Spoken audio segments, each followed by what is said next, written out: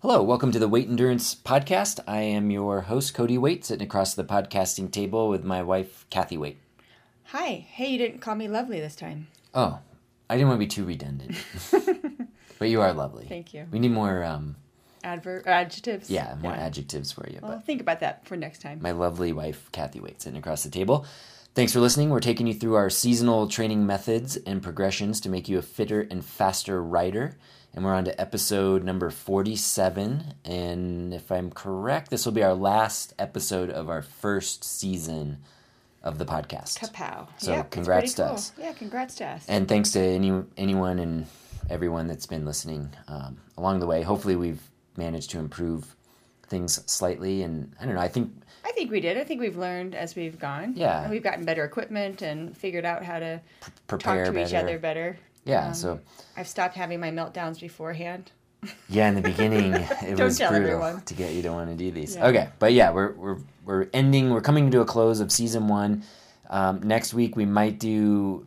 I'm on the fence if the next episode will be the official season end review of season 1, or will it be the season preview of season 2? So it's we so have tantalizing. tough decisions to make very tough. on our next episode. But at any rate, we're going to end this season with a appropriate topic of ending your training or racing season. So coming to an end of your season, taking what's often referred to as your transition time in the business. So season transition, which is that period of taking a break between seasons, and we want to go through why you need to do that, when to do it, how to do it, all that kind of stuff today. So should be a good discussion. Yeah, we talked about this topic quite a bit anyway. So. Yeah, definitely. So before we do that, what have you been up to?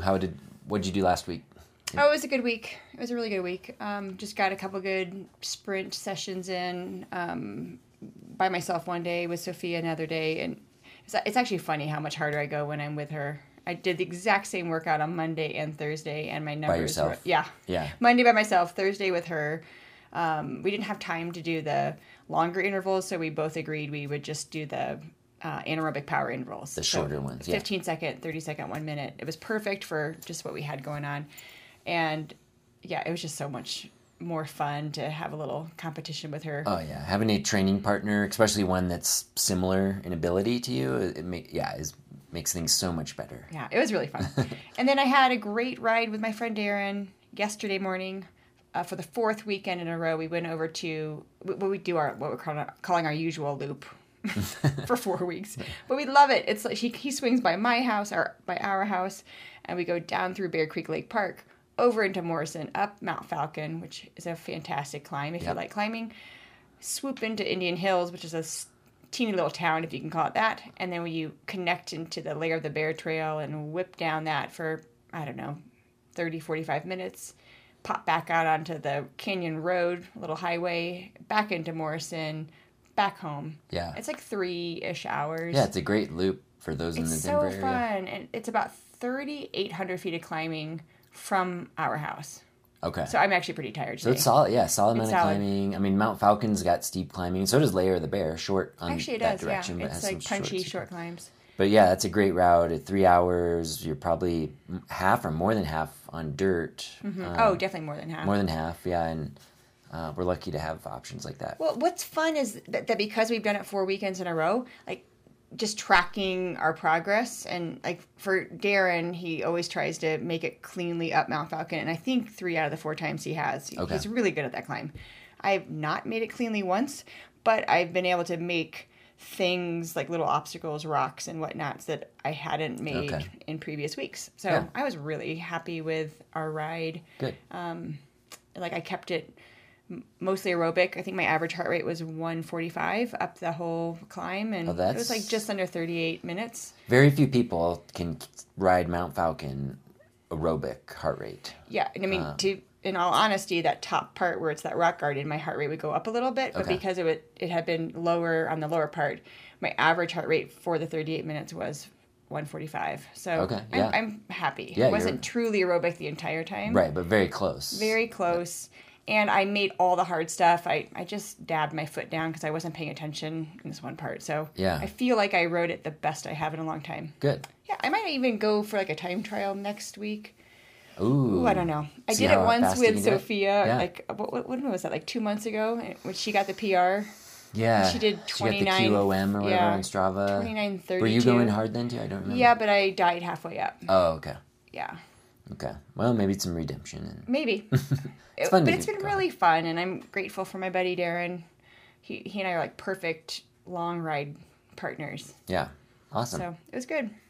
Now you did some amazing rides. I want you to kind of share what your goal was over the week and what happened on those like Yeah. power test rides, I guess you could call them. Yeah, so I've been running on motivational fumes recently. Well, you could have fooled me. You seemed really motivated. Well, I mean, just going into August, I mean, there was going to be some racing opportunities that then got canceled due that's to right. a wildfire, and then some other races that just didn't pan out. So it's just like this season of disappointment in terms of wanting to race. So I've now come to the full acceptance of I'm not going to race this year. So Yeah, took you a while, but you it got did take. there. I'm one of those like glass half full people where I was always holding out hope. Like, well, maybe in 6 or 8 weeks, things will turn a corner and we'll start having events.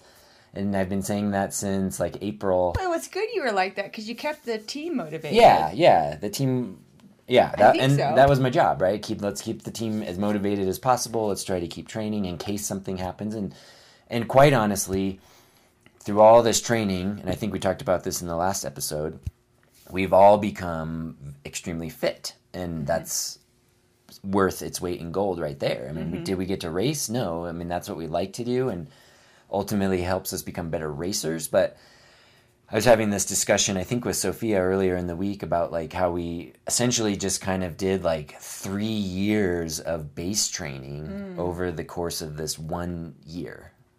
Oh, that's something huge. Yeah. So, and then she asked me an interesting question because I've always said to the young riders, like, it takes 10 years, at least 10 years to get to where you're going to be like as good as you're going to be, basically, or, okay. start reaching your potential. And so her thought was, okay, so if we, in essence, did like 2 or 3 years worth of training now, do I only have like 6 more years until I'm reach my max potential? And I was thinking about it, like, Well, maybe. yeah, honestly, I don't know. I mean, no one knows. No one's had this experience before, right? Of Right. no racing and like massively consistent training over months and months and months. So who knows? Okay, well, when we're on our 1047th episode, we can see what the outcome was. Yeah. So anyway, I've been running on fumes. I got extremely fit and was doing some of the high intensity stuff. But yeah, a combination of the races getting canceled, the air quality was terrible with all these wildfires in Colorado and elsewhere. It was hot, and I just was losing interest. So I decided, let's finish this up with some hard efforts. And something, again, I haven't ever had the opportunity to do because of racing getting in the way, is I wanted to go do a maximum 5-minute effort, a maximum 10-minute effort, and a maximum 20-minute effort for power. Right. All over the course of about a week, and just collect that data and see, because those are very standard data points in the cycling world. Well, 1 minute power, which that we do somewhat frequently because that's part of our testing protocol. But then the other test in our testing protocol is a 4-minute power, Right. which is going to be more than somebody's 5-minute power. I mean, I never go as hard as I can for 5 minutes, and I never go as hard as I can for 10 minutes, and I never go as hard as I can for 20 minutes, really, at any point. So I wanted to do it. Why not? It's a different year. I think it's great you do it. brainstormed a way to keep you motivated for another week or two. Yeah, and it was like, those are going to be my quote-unquote races, basically. Right. Let's see how hard I can go. So did it, got a lot of great data. Well, also, it took you a little while to research how you were going to get a 5-minute effort. Yes. You had to do some research on Strava, I think, and you found like a stretch of Well, yeah. highway on Highway 8 by Morrison. Yeah, so I figured if I'm going to do this, why not couple it with a Strava segment, if possible, Yep. to make it quote-unquote worthwhile and even more sort of race-like, so I Right. could see how I stack up against the locals in our area. So, yeah, I found a segment that was just over 5 minutes, and you did that one for the 5-minute one, and then did our local, or my favorite, interval training route on Grapevine, which was about 11 plus minutes, but close enough to 10 minutes. So I got the best 10 minutes out of those 11 plus minutes in that. And as a side note, I did get the KOM on that Eastern Grapevine climb, so that's kind of cool. That's really fun. Just missed it on the 5-minute one by, it was like, I forget, less than 20 seconds shy. But yeah, I thought you said like 11 seconds. Is that what? Yeah, so I was close. And then the 20-minute one I did on, I did not try to get a KOM. Rather, I went for an extremely popular climb here in the Denver area called Lookout Mountain. And the Tour of Colorado goes up that, and Phil Guyman's done his KOM, and all these things. So the top 10 is like 16 minutes range. It's so insane. Yeah. And I knew my best that I had done many years back in a race, the Lookout Mountain hill climb, was like 1905 or something like that, with like okay in good shape many years back. I think that was what I had figured out. Anyway, just went as hard as I could up Lookout, because that's sort of like a huge benchmark that everyone in the Denver area knows what it is. So had super solid power for me on that.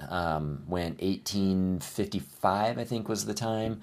So right around my best time ever, if not my personal best time ever. It's incredible. Minutes off the KOM, but I knew I wasn't going for the KOM. I was just going for my own effort and to collect that 20-minute data. So I actually started a little bit below the actual start of the main segment because I knew I'd be under 20 minutes. So I started almost 2 minutes. To get the data you further wanted. down. Yeah, because I wanted a 20-minute data capture. Gotcha. Because then what Training Peaks does is it will identify your best 5, 10, and 20-minute powers out of that. So had I gone as hard as I could and just for that segment and did it in 18:55 or whatever I did it wouldn't have counted towards my 20-minute power. Or actually, it would have just then used like the few minutes before or after that segment the average of easy riding prior to starting going hard. Yeah. So I started lower, went hard to get the full 20. What was your average power for the 20 minutes? It was like 345 watts, I think. That's great.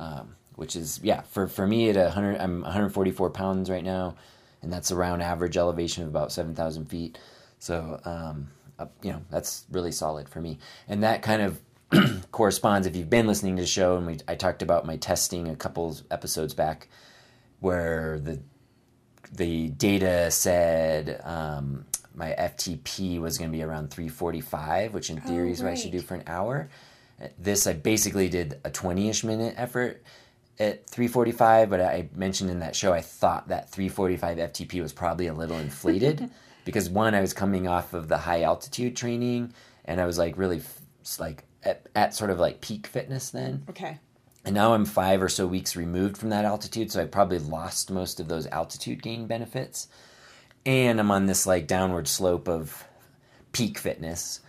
So anyway, long story short, I'm kind of rambling on of like, I was thinking my true FTP was probably more like 330-ish, and this kind of corresponds to that. So everything kind of matches up how the numbers were sort of what I like about dictated. that is that hard effort did confirm what you suspected about your own FTP. Right. And that's kind of another reason why I wanted to do that too. It's just like more data, more confirmation of that's cool. The efforts put forth. Here's where I'm at.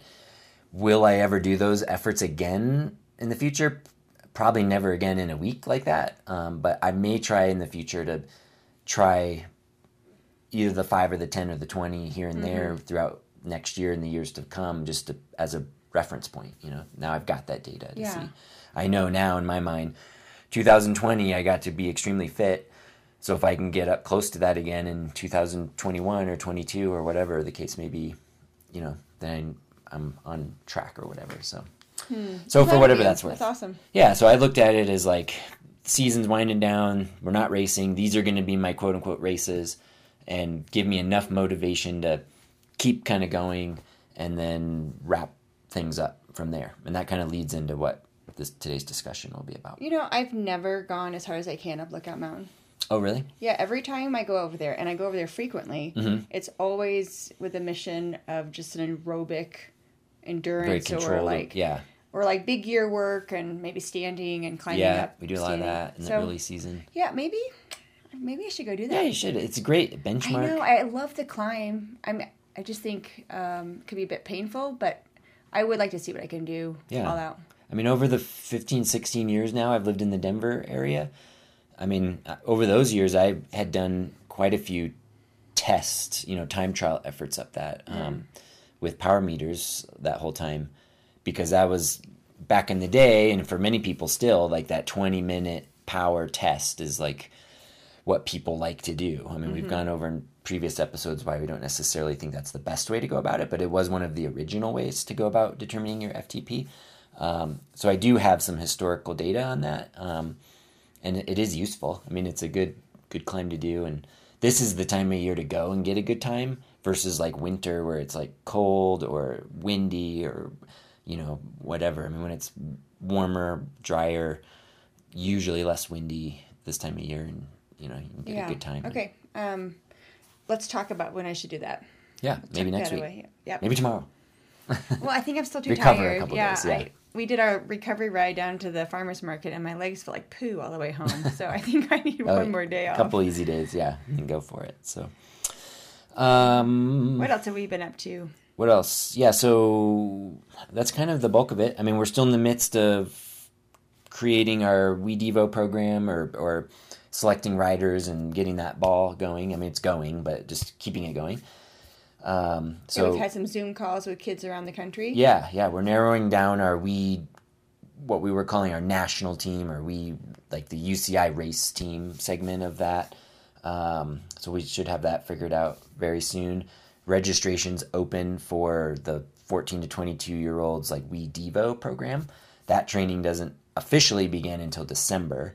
But people are already getting their kids registered for that, young people registered for that. And I'm really excited about getting a big group of young riders from around the country to join in on that and see what we can do with them. I am excited as well. And just to clarify that the higher level team is an application process. Right. But the development team is open to anyone in that age group, 14 to 22, who's interested in taking their riding to the next level. Exactly. And we're limiting that WeDevo program registration to 20 riders, although we're getting close already to filling up on that.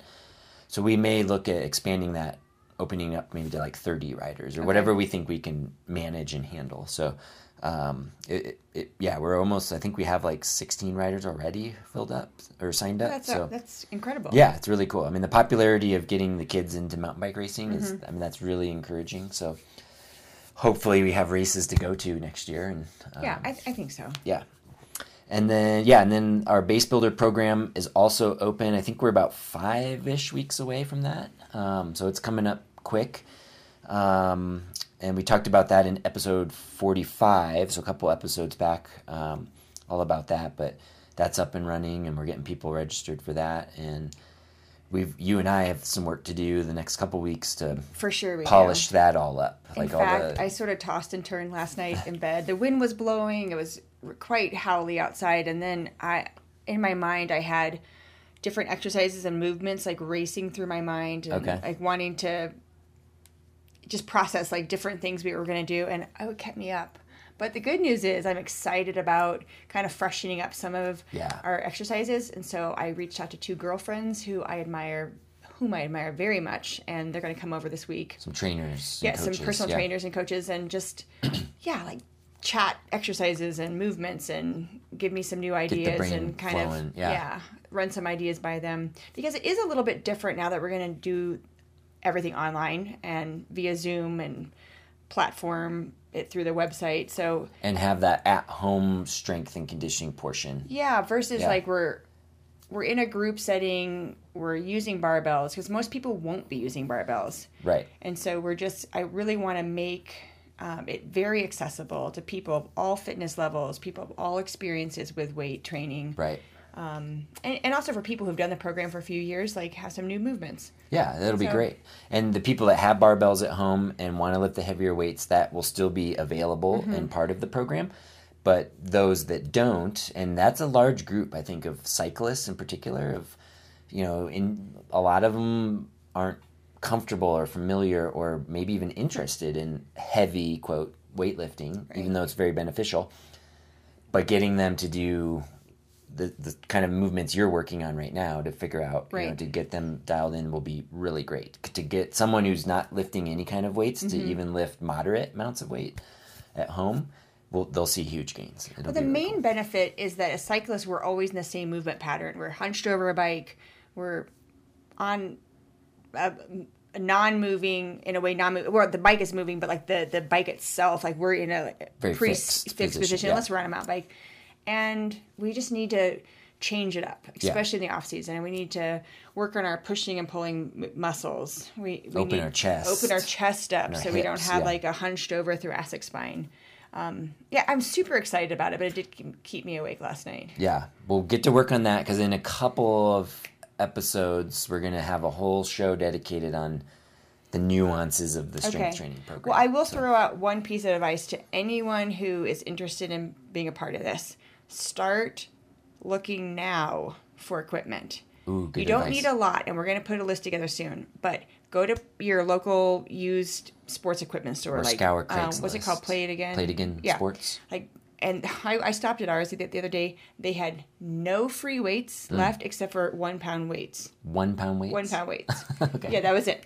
But start looking, just start looking around. Craigslist, your local store. You just need to have a few things, like a couple dumbbells, a couple kettlebells, some resistance bands. And a stability Definitely a ball. stability ball, one of those like blow up balls. Yeah, the big You like can get Swiss ball. those. Actually, a great place to go is like a TJ Maxx, Ross, Marshalls. You walk in there in their little random Or like a area. Big Lots, like those closeout type. Yeah, the store closeout stores. stores. Like, Yeah. they usually have a fitness section, and you could probably pick up more than you think there. Yeah, that's good advice. So people, start grabbing stuff because you don't want to be last minute. Yeah, hit the trying garage to- sales, kind of garage sale season, at least Yeah, maybe here. that's- Things like that. Although I have heard, and I did poke on, I jumped on Craigslist yesterday, I think, just to see what kettlebells were available. And there wasn't a ton, and they were getting more than $2 a pound, which for used equipment That's a lot. is a lot. Yeah. But because the supply is low and the demand is high, if you have to pay $2 a pound, you might have to pay $2 a Yeah. pound. But yeah, it's great advice to start looking in your Scouring area, around, yeah. for that now. Well, I or know we've had a couple of the local CrossFit gyms closing. close their doors, Yeah. so sometimes you can find Yeah. some kind of fitness center that's closing and buy up their equipment. Yeah, and one other thing too, not to beat this subject to death, but why not talk to your friends and family that have maybe bought fitness equipment years back thinking they were going to get ripped and they never did, and Yeah, they a don't lot of need it. people have exercise equipment in their basement or whatever that they never use. Yeah. So, that's another area to do that too. So, but yeah, that's definitely something to start thinking about for sure. All right, so we're into season salvation plan. We're going into that last week of that season salvation plan, which is actually a recovery week / testing week to kind of wrap everything up. So you've finished the high intensity block. You've got great fitness. Let's recover a few days and then try some sort of test, whether it's our 1 minute and 4 minute anaerobic power test and our 20-minute aerobic test. That's what's on the plan in the Training Peaks for that. Or if you want to do something more like what I did, or go try to PR and get a data point on your favorite local climb or whatever, that's totally fine too. Just to collect some sort of data, because if you followed this plan, you're likely in pretty good shape, if not really good shape, and you might as well sort of test it and prove For it. sure, yeah. So there's different ways you can do it, and that can be up to the individual. And then once we're done with that program will come to an end, and then it's time to start thinking about that end of season break, that transition season, which is what we're going to talk about here. So, all right. Do we have any questions? Yeah, well, yeah. Before, I guess we should have mentioned this a second ago when we were talking about the Base Builder program. What's that? But the question that came in on Facebook Messenger. Okay. Yeah, our buddy Kevin Langan, who's been training with us for a few years now, and gosh, we knew him years ago when our kids did swim team together too. He said he emailed you and said, I want to do cross season, and fingers crossed that is going to happen. But how does cross season work with Base Builder? Oh, right. Yeah. That was a Facebook message earlier this week. Yeah, that's a great question, because Well, it's a great question for two reasons. In a normal year, cross would be kind of beginning to start up with early season stuff. And how do you fit around, base building training around that? And then this year, there may or may not be cross season. Mm-hmm. I'm leaning towards probably not much, if any, cross season happening. So in a normal year, people that love cross, like you can go hit the cross season. I mean, I would recommend taking maybe a week-long break between your like road or mountain bike season that would have just wrapped up before getting into like the cyclocross specific stuff, just to freshen up. Yeah. It kind of depends how seriously you're taking cross. If it's like your thing, then that break, you probably took that break actually a while back, and you've been doing base training for cross and now getting into cross season. This year, I think planning on getting in really good base training again earlier than you might have normally, because there will be a very limited cross season, if any, will probably behoove riders, cross riders, better for next year. I mean, it's just so up in the air. Is it worth trying to like keep pushing yourself? If your motivation is there, I guess it works. But if you've been training all summer and have been kind of let down without races, why potentially set yourself up for that again? So is it individual? So if Kevin's super motivated to race, and there are a few races in September and October. Yeah, then you can definitely go for it. And I think I replied back to Kevin that, and this is important for anyone considering our base builder program, is that the program officially begins in October. So if you want to follow along with us kind of week to week, sort of quote unquote live, and be like up to speed on the podcasts and the videos and the Zoom workouts you're going to be leading, all that, you want to get going in October. However, if you're not ready to start in October because you do have some events in September, October, November, you can start the base builder program at any point after October, so in November or December or even January in the new year. And you're just sort of back listening to all the podcasts, the videos, the Zoom recordings will be available, all those sorts of things. Or if you're not as interested in that media support, you can just follow it on your own too. But the long story short is you can essentially start the base builder whenever you want, and adjust it accordingly. Now, the one caveat or side note to that is to build an effective base, you really do need a minimum of like 4 months, and I think 6 months is even better, which is why we start in October. Right. So we end sometime in March, and then we're racing beginning, in March onwards. Mm-hmm.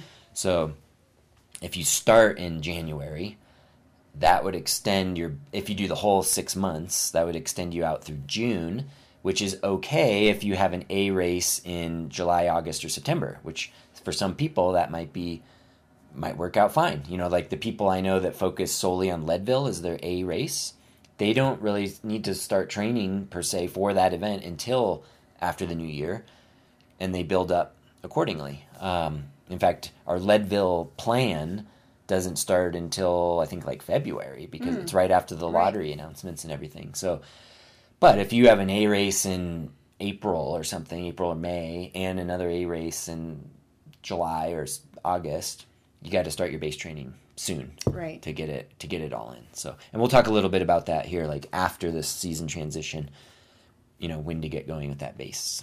So, yeah, that was a good question. Yeah, thanks, Kevin. Hope I answered it. Yeah, I saw him ride by our house too the other day. Oh, did you? Nice. Yeah, it's so fun to see our friends riding by, and like the garage door was open, but you were in the backyard, so we couldn't see you. But he was like looking through. I was like, Kevin. Yeah. All right. Okay. So let's get on to the meat of it here. So the season transition. So this is that transition period between your current or ending season of training and racing, and then into the next season of training and racing. So when you go from ending one season and then into the next season, that period's often referred to as like the off season. And I think that term off season's a little confusing for people. Some people take it as like it's that 2-week break or so that you take off from the bike. That to me that's the transition period, or just like a rest period. to me, off season is that period of training, or it's the period when you are off from racing, Right. but you are very much on with training. So off season means you're off of a racing program. You have no races in the near future, of any importance at least. That, as we've said before, racing can interfere with training, and that's why this season has been unusual, because that hasn't happened. We've been able to train. So it's been a whole year, essentially, of an off-season or base training. So the off-season is super critical for training and building your fitness. That's where the fitness gains are made. But before you get to the next year's off-season, you have to take a bit of a break there, and that's that transition period. And that's what we're going to talk about, okay? So in a normal year, it's pretty obvious where the end of your season is. It's usually, not always, but usually at the completion of your A race. If you did 2, it's your second A race, right? You've finished it. You've worked all year for this thing. Hopefully it went well. Maybe it didn't, but you're done. And that's more often than not where people are like, I'm done, and they take some time off, right? And sometimes it's maybe a few weeks later. For example, like you did Leadville last year, right? Am I remembering this correctly? Yeah. See, it's like been a blur. You did Leadville. I think that's like the weekend of like August 8th. Yes. Ish. And then you did race at least one more race up in Winter Park. Yeah. Because you're like, I have great fitness. I'm going to go for it. Yeah. The 3 times I've done Leadville, that was the A race, at least in the second half of the season. And, finished it. There was, all 3 times there was another Winter Park race, which is our favorite, like, local race series, the weekend after Leadville. And Leadville's a huge race. It takes a lot out of you. And I would take the whole week pretty much off after Leadville. And then Friday, before the Saturday Winter Park race, I'd go do kind of like a little opener workout to get the legs going again. And then I'd race. That's probably felt good. Yeah. Yeah. Usually not. And then go race Saturday. Ironically, I would always have these your best amazing races. One, there's no pressure. No pressure. And then I've recovered enough, and that 2-hour 45 Winter Park race feels so short and fast compared to the 7-hour Leadville race, and I have this great race. Yeah. And I think I won 2 out of the 3 times of doing that or whatever. Yeah, so it's fun. But anyway, so you can have your A race, that's the end of your season, or maybe you have your A race and then you have a couple of like your favorite local races or a charity ride or whatever that is like your final little thing. Sometimes people, their A race won't go well and they want sort of a redemption. I think that's okay as long as that, quote, redemption event is within a week or 2. But what you don't want to do is build up to your A race. It doesn't go well for whatever reason and think like, oh, in 6 weeks I can redeem myself. What happens is you're stretching your fitness out too long, and it kind of screws you up for the timing of the next year's base building and building into next year. Yeah, those are wise words. Yeah. I think that's difficult. It can be so disappointing if you built up to this A race and it doesn't go well.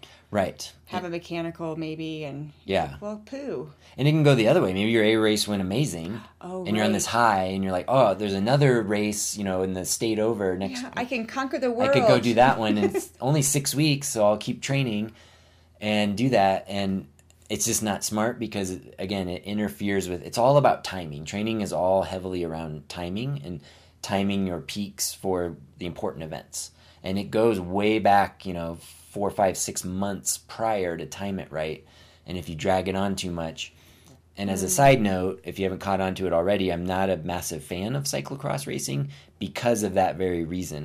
I see a lot of people that are mountain bike racers or road racers, and they kind of finish up their season in, say, August or whatever, and they're in good shape, and maybe they're still motivated, or they want to redeem themselves or whatever, and they're like, I'm going to do the cross season. But you're just dragging out this bit of fatigue and all this, in my opinion, wasted energy. I might get some hate emails on that. I know, you just like lost a huge group of people. But then the problem is then it's like you have to rest in January, and then your next season's races start in March or April, and where's your base? Like you cut your base, and your base is so important. It's really tough because even one of the girls on our team loves cross, and it's an interesting juggle for us to figure out how to help her be the best cyclist for the future that she can be. Right. Now, tricky. Yeah, I mean, I don't want to get too sidetracked, but it can work where if you have like a really competitive spring road or mountain bike season, and then you take a break in the middle of summer and then maybe you rebuild for cross, because cross is like your A race. That can work. But don't do cross. I think it's a mistake to do cross after an A race of road or mountain, in the summer, and trying to extend it through fall, and then try to race again in the spring. The timing just doesn't work. Well, if someone disagrees with us, they should plead their case. Right. And interesting discussion. We're getting off track a little bit, but yeah, and I'll get off my soapbox.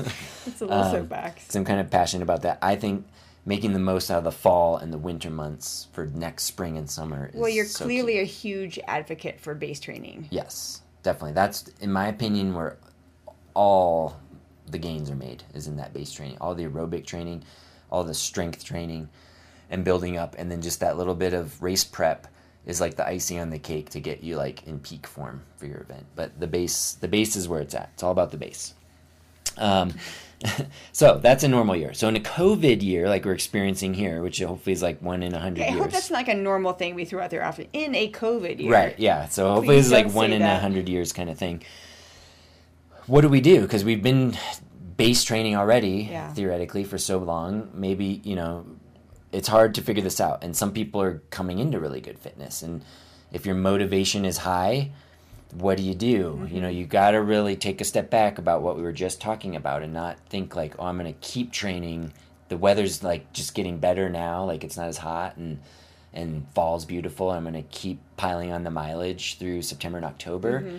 Well, that's not going to set you up to be in good shape in March or April, if that's important to you. So it's definitely the time to start winding it down and finishing things up, which is back to the beginning where I was talking about, doing some test efforts as like a good season ender, and like what you're probably going to do next week kind of thing. Yeah. It's funny because like last Monday, you had said, this is what we're going to talk about in the next podcast. And I got a little bit, my 12-year-old self was like, that's ridiculous. I'm not even close to being done. I'm really excited and motivated to do all these.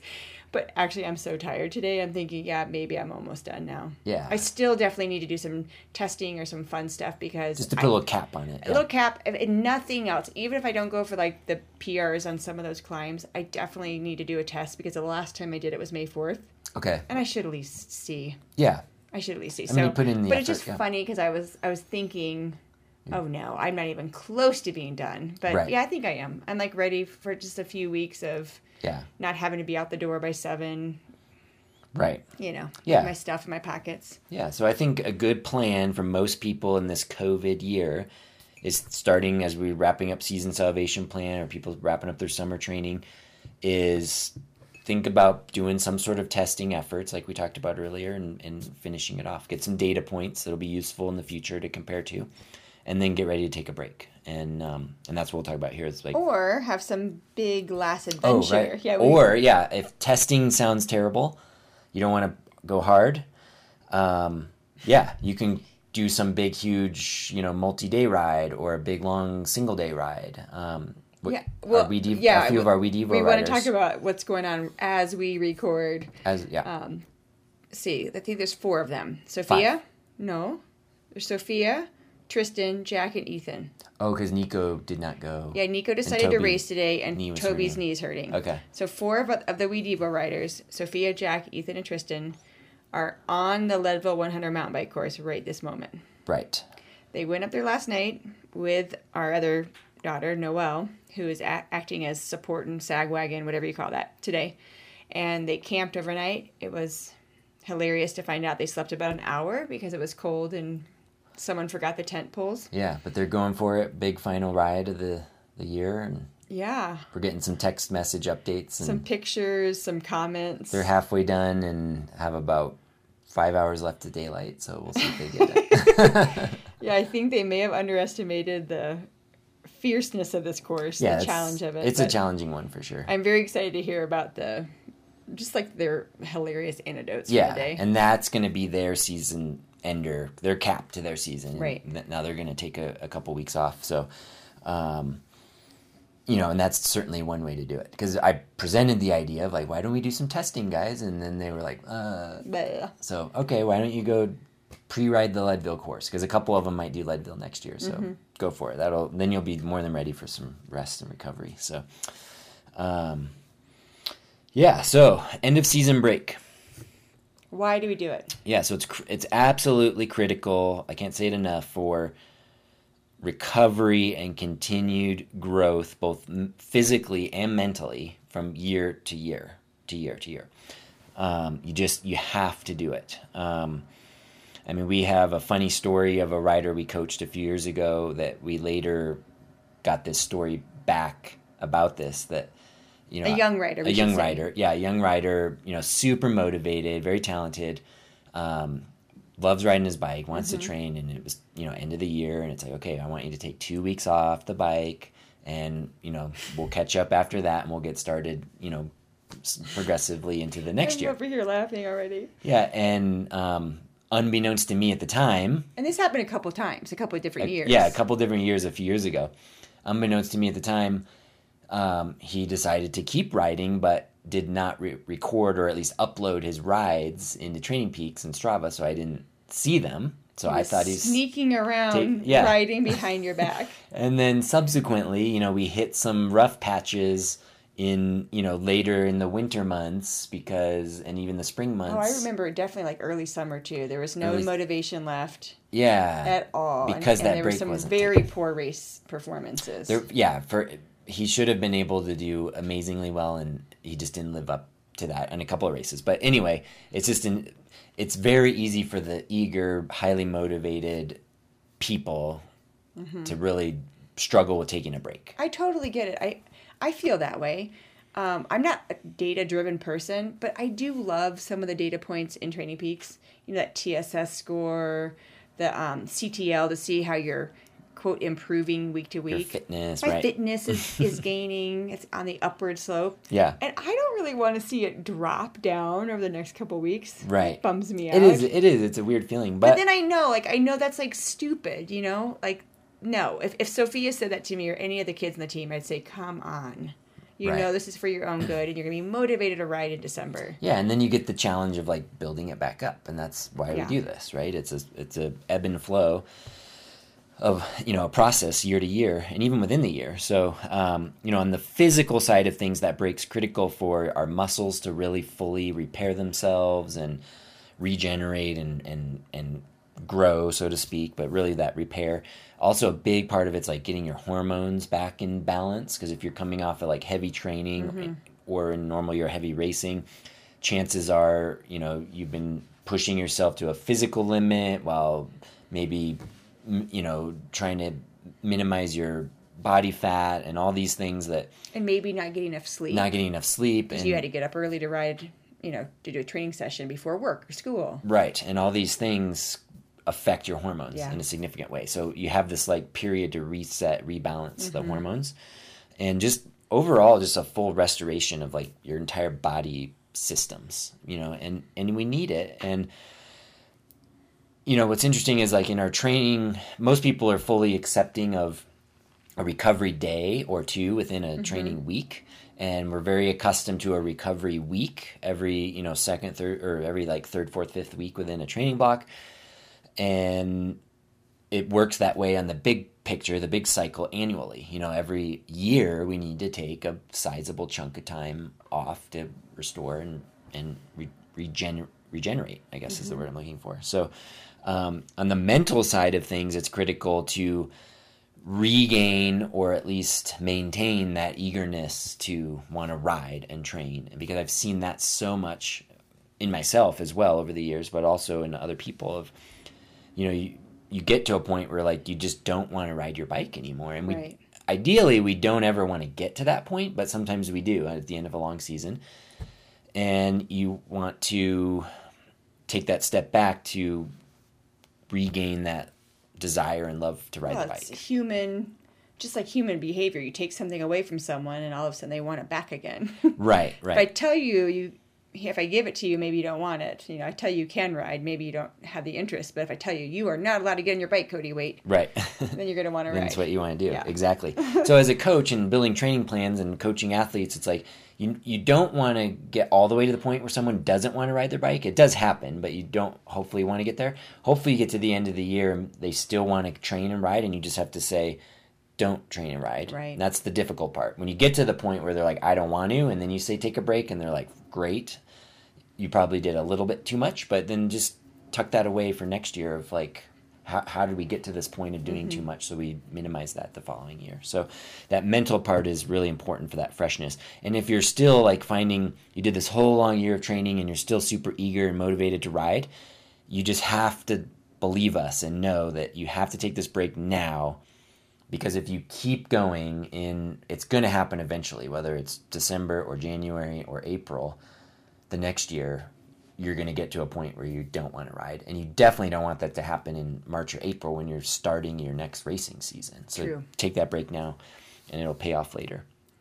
And then the last big thing is, accepting, you kind of touched on this, like accepting the fact that it's okay to lose fitness. That's the intention of these end of season breaks, is to actually let yourself fall out of shape. that is okay, because you have to lose fitness in order then to be able to gain fitness. You can't just keep gaining. It doesn't work that way. You can do that for a while, and then you're going to hit a plateau, and then eventually you're going to burn out and crash. So you have to. And my big analogy that I always like to reference is like you're growing a rose bush. What do you do every fall? You have to cut the rose bush back to a little tiny stump, and you cry about it, and you're like, oh my God, did I just kill my rose bush? And then next April, it's back, and it's bigger and better and healthier and more blooms than ever, right? Yep, very true. Same thing with the training. It's like you got to cut it back to a little weak stump. Maybe not go all the way there, but cut it back. It's not going to happen in 2 weeks. Right, and then bring it back. Yeah, and that's the takeaway. Like, we're just talking about a couple of weeks. Yeah. It's surprising you don't actually lose that much fitness, but you gain massive amounts of like freshness and motivation. Right. And the early part of returning to training, you'll still continue to lose some fitness, but it's all part of the process. And then that curve then hits sort of a bottom, and then it starts building back up. And it's all about timing that building back up to when it's important next spring or whenever your next event is. And I think it's also important just to mention that we have listeners who are not racers. Yes. And they don't care about racing. Maybe they don't even do events like the Triple Bypass or Elephant Rock or whatever it is. They don't care. They just like to stay in shape. Right. It's still a good idea to take a break from riding your bike, and maybe you finally take a yoga class. Do something different. Or you come play pickleball with Kathy or something, because then you'll still be motivated to ride your bike in the winter and use that modality for fitness. Right. Yeah, absolutely. Yeah, so even if you're not training for an event or a race, taking a break is still important. It's all about that ebb and flow, up and down, to build higher and higher. So, all right, so if you've listened long enough and you've agreed, okay, I'll take a break, how long should that break be? There's a lot of variables here. The first one, I guess, is age-related. How old are you? So younger riders, in general, these are all generalities, but younger riders typically need a little longer break, whereas older riders need less or can at least get away with less of a break. Why is that? So the older you are, the more difficult it is to regain fitness, right? Okay. So it's going to, if you take too long of a break, it's going to really take a long time to get yourself back up again. And it just, the older a person, it's like an exponential growth curve of getting that fitness back. Where a young person can go sit on the couch and do nothing for a month or two, get back on, and in a couple of weeks, they're like right back to really good fitness. Yeah, can I tell you a story? Yeah. Because I just went there in my mind with a story that I experienced that kind of proves this. I was a runner growing up, and I think I was about 14 or 15, and I finished the track season. So that ends at a normal high school around May. Okay. I didn't run at all after the last track meet. And then midsummer, I was with my sister at this really big meet down in downtown Indianapolis. And I said, I'm going to go run. I had just eaten a turkey sandwich. I'm going to sign up for the 800. I hadn't run in like a month and a half. And I went out there and got a PR. I think I ran like a 2:34. Really? Yeah. Okay, that would never happen now. Right. You take a month and a half off running and you're well, you won't even be able to like move your legs that quickly. Yeah. Yeah. The older you are, the longer it takes to build back up. You can definitely build back up. You just need more time to do it. And that's why, Yeah. we need so interesting. many weeks of that base training to build back up. So in general, younger riders, what is young, what is old? I mean, in the cycling world, I would say, under 30 is young, and definitely under 20 is really young. If you're a teenager, a nice long break is going to do you tons of good, because on top of being an athlete, all your hormones are still firing full cylinders, letting your body to grow. So you need that long break. When you're, I wouldn't say 30 is old by any means, but when you're over 30, that's when it starts to take a bit longer. And then each decade after that, it's like exponential in terms of like, you need more time to build that fitness back up. So less of a break, because you'll lose your fitness. You'll lose too much true fitness if you take a long break. It's not so much you'll lose maybe about the same amount, but it's more about regaining the fitness. Okay. Because you need, as a master's athlete, you can do a lot of the same workouts, but you need to spread them out more, and then like weekly loads can't be quite as intense as when you were younger. So you just need more weeks to build up the load. Oh, gotcha. To build it back up. So it just takes longer to get the fitness back up. Okay, another part is how experienced a rider is. Determines also that duration of the break. So the years of experience of training and racing. So the less experienced rider often needs a little longer break because this is all newer to them, and when you do something that's like newer to you, it's probably a little more fatiguing. You have to concentrate more. It just takes more effort, so you need more recovery time. Whereas someone who's been doing this for decades can take a week off and come back and easily build back into it. So more experienced riders, maybe a little bit shorter of a break. And also from a mental standpoint, if you've done this for decades, you're in the pattern, you're in the routine, and you can handle this stuff. But if you're newer to it and it's like your first or second year like training seriously, that might have really taken a lot out of you mentally, to focus on everything, and so you need a little longer break. I felt that way in those first few years of doing triathlon. By the end of the season, I was completely exhausted physically and mentally. Okay. And then the last thing is the training volume of the rider. That's really important. Yeah, and it goes along with age and years experience as well. So they're all kind of tied together. But obviously, the higher volume rider needs a bigger break. Lower volume riders can get away with a little lesser, shorter break. Okay? So if you're training, what is high volume? I would say, it's different for everyone, but if you're up, like, say, over 12 hours a week, I would consider that high volume for amateur rider. If you're under 12 hours a week, that's probably a lower volume. And again, this is all very subject to the individual. Right. Well, because it crosses over. You could be an experienced athlete, which means you need shorter breaks, but then you're high volume, so you need a longer break. So then it's really about, like, what does that person need? Right. Exactly. And kind of looking at all those things to kind of figure that out. So, my general rule of thumb is that break, that time completely off the bike, should be from 1 to 2 weeks time. Now, some people might benefit more from 3 or even upwards of maybe 4 weeks, but that's getting pretty long. I've just found over the years with myself and athletes I've coached, 1 to 2 weeks. So if you're a little older, a little more experienced, you can probably just, like, a nice 1 week break might be all you need.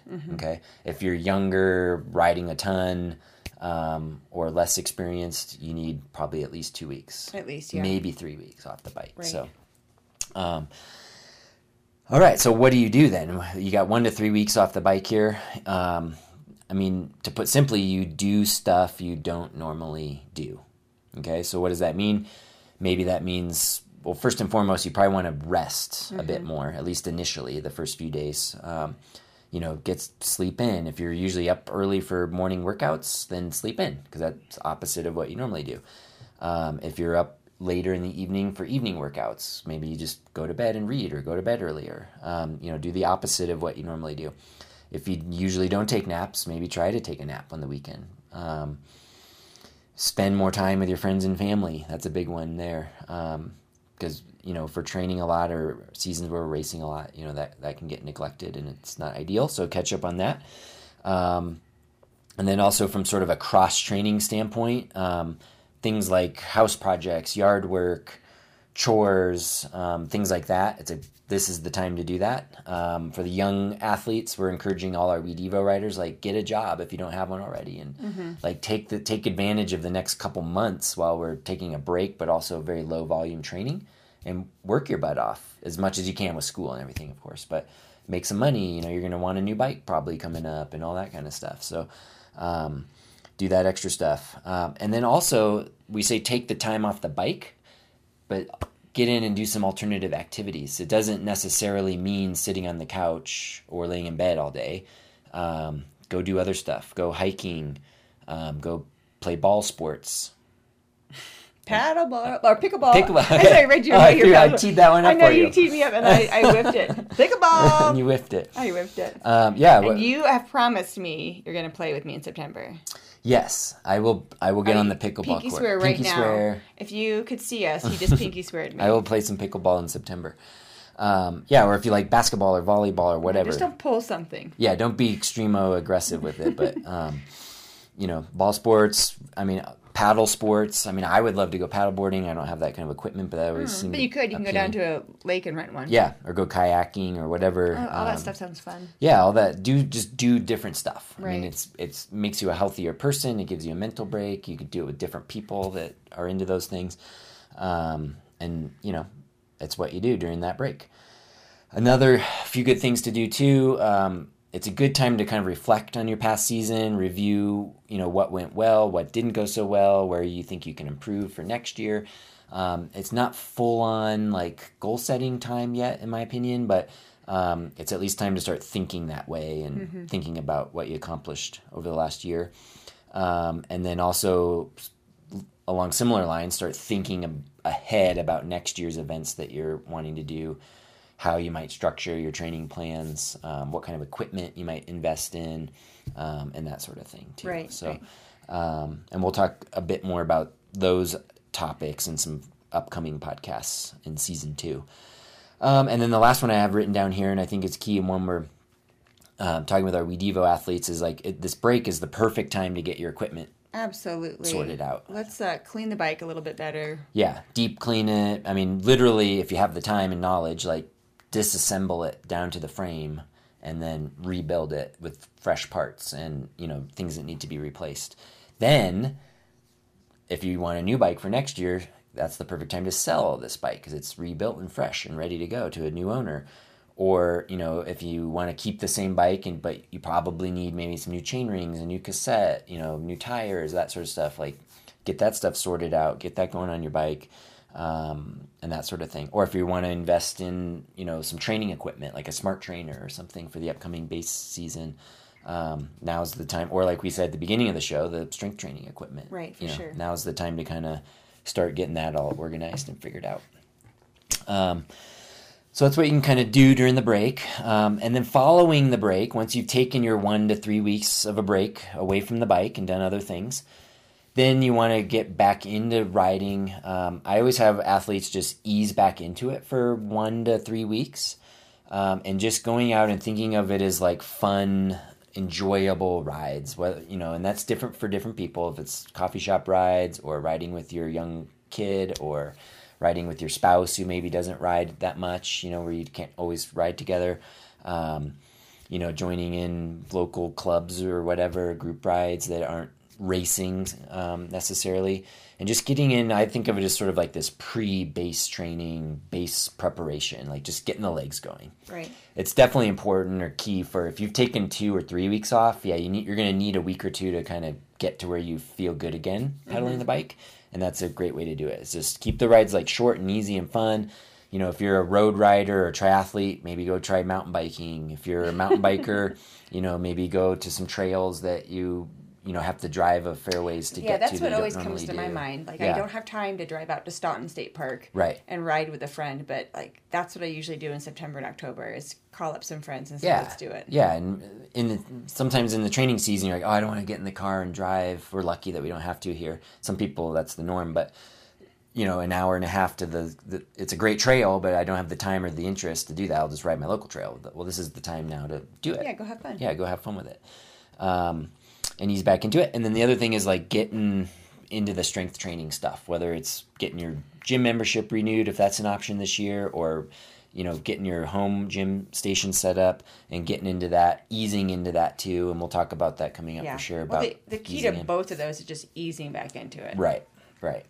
And that's the perfect time during the sort of pre-base period, transition period to figure all that out and get that done.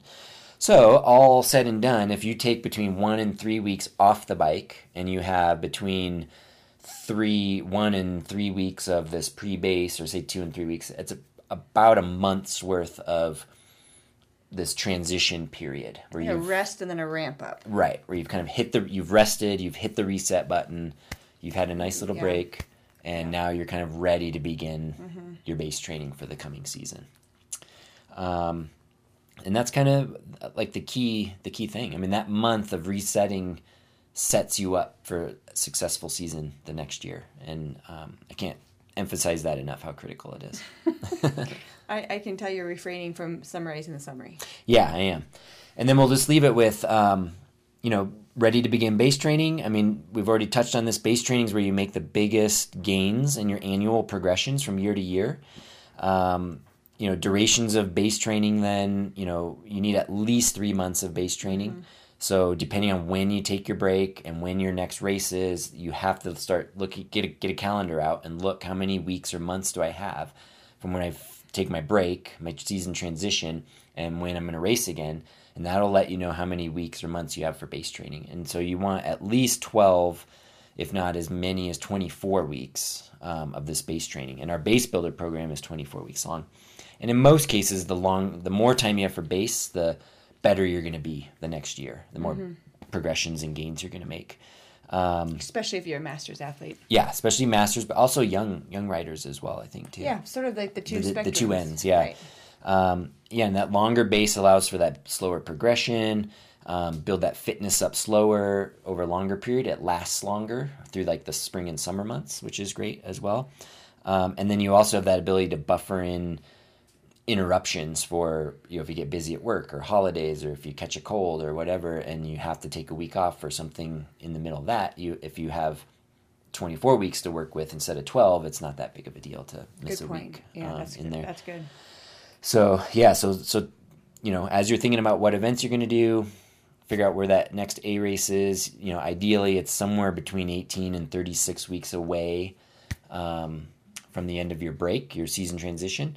And then that kind of sets you up planning for your next season. Well, a lot of us don't even know which races will happen next year, so that's not as important right now. I think everybody knows they need to take a little rest.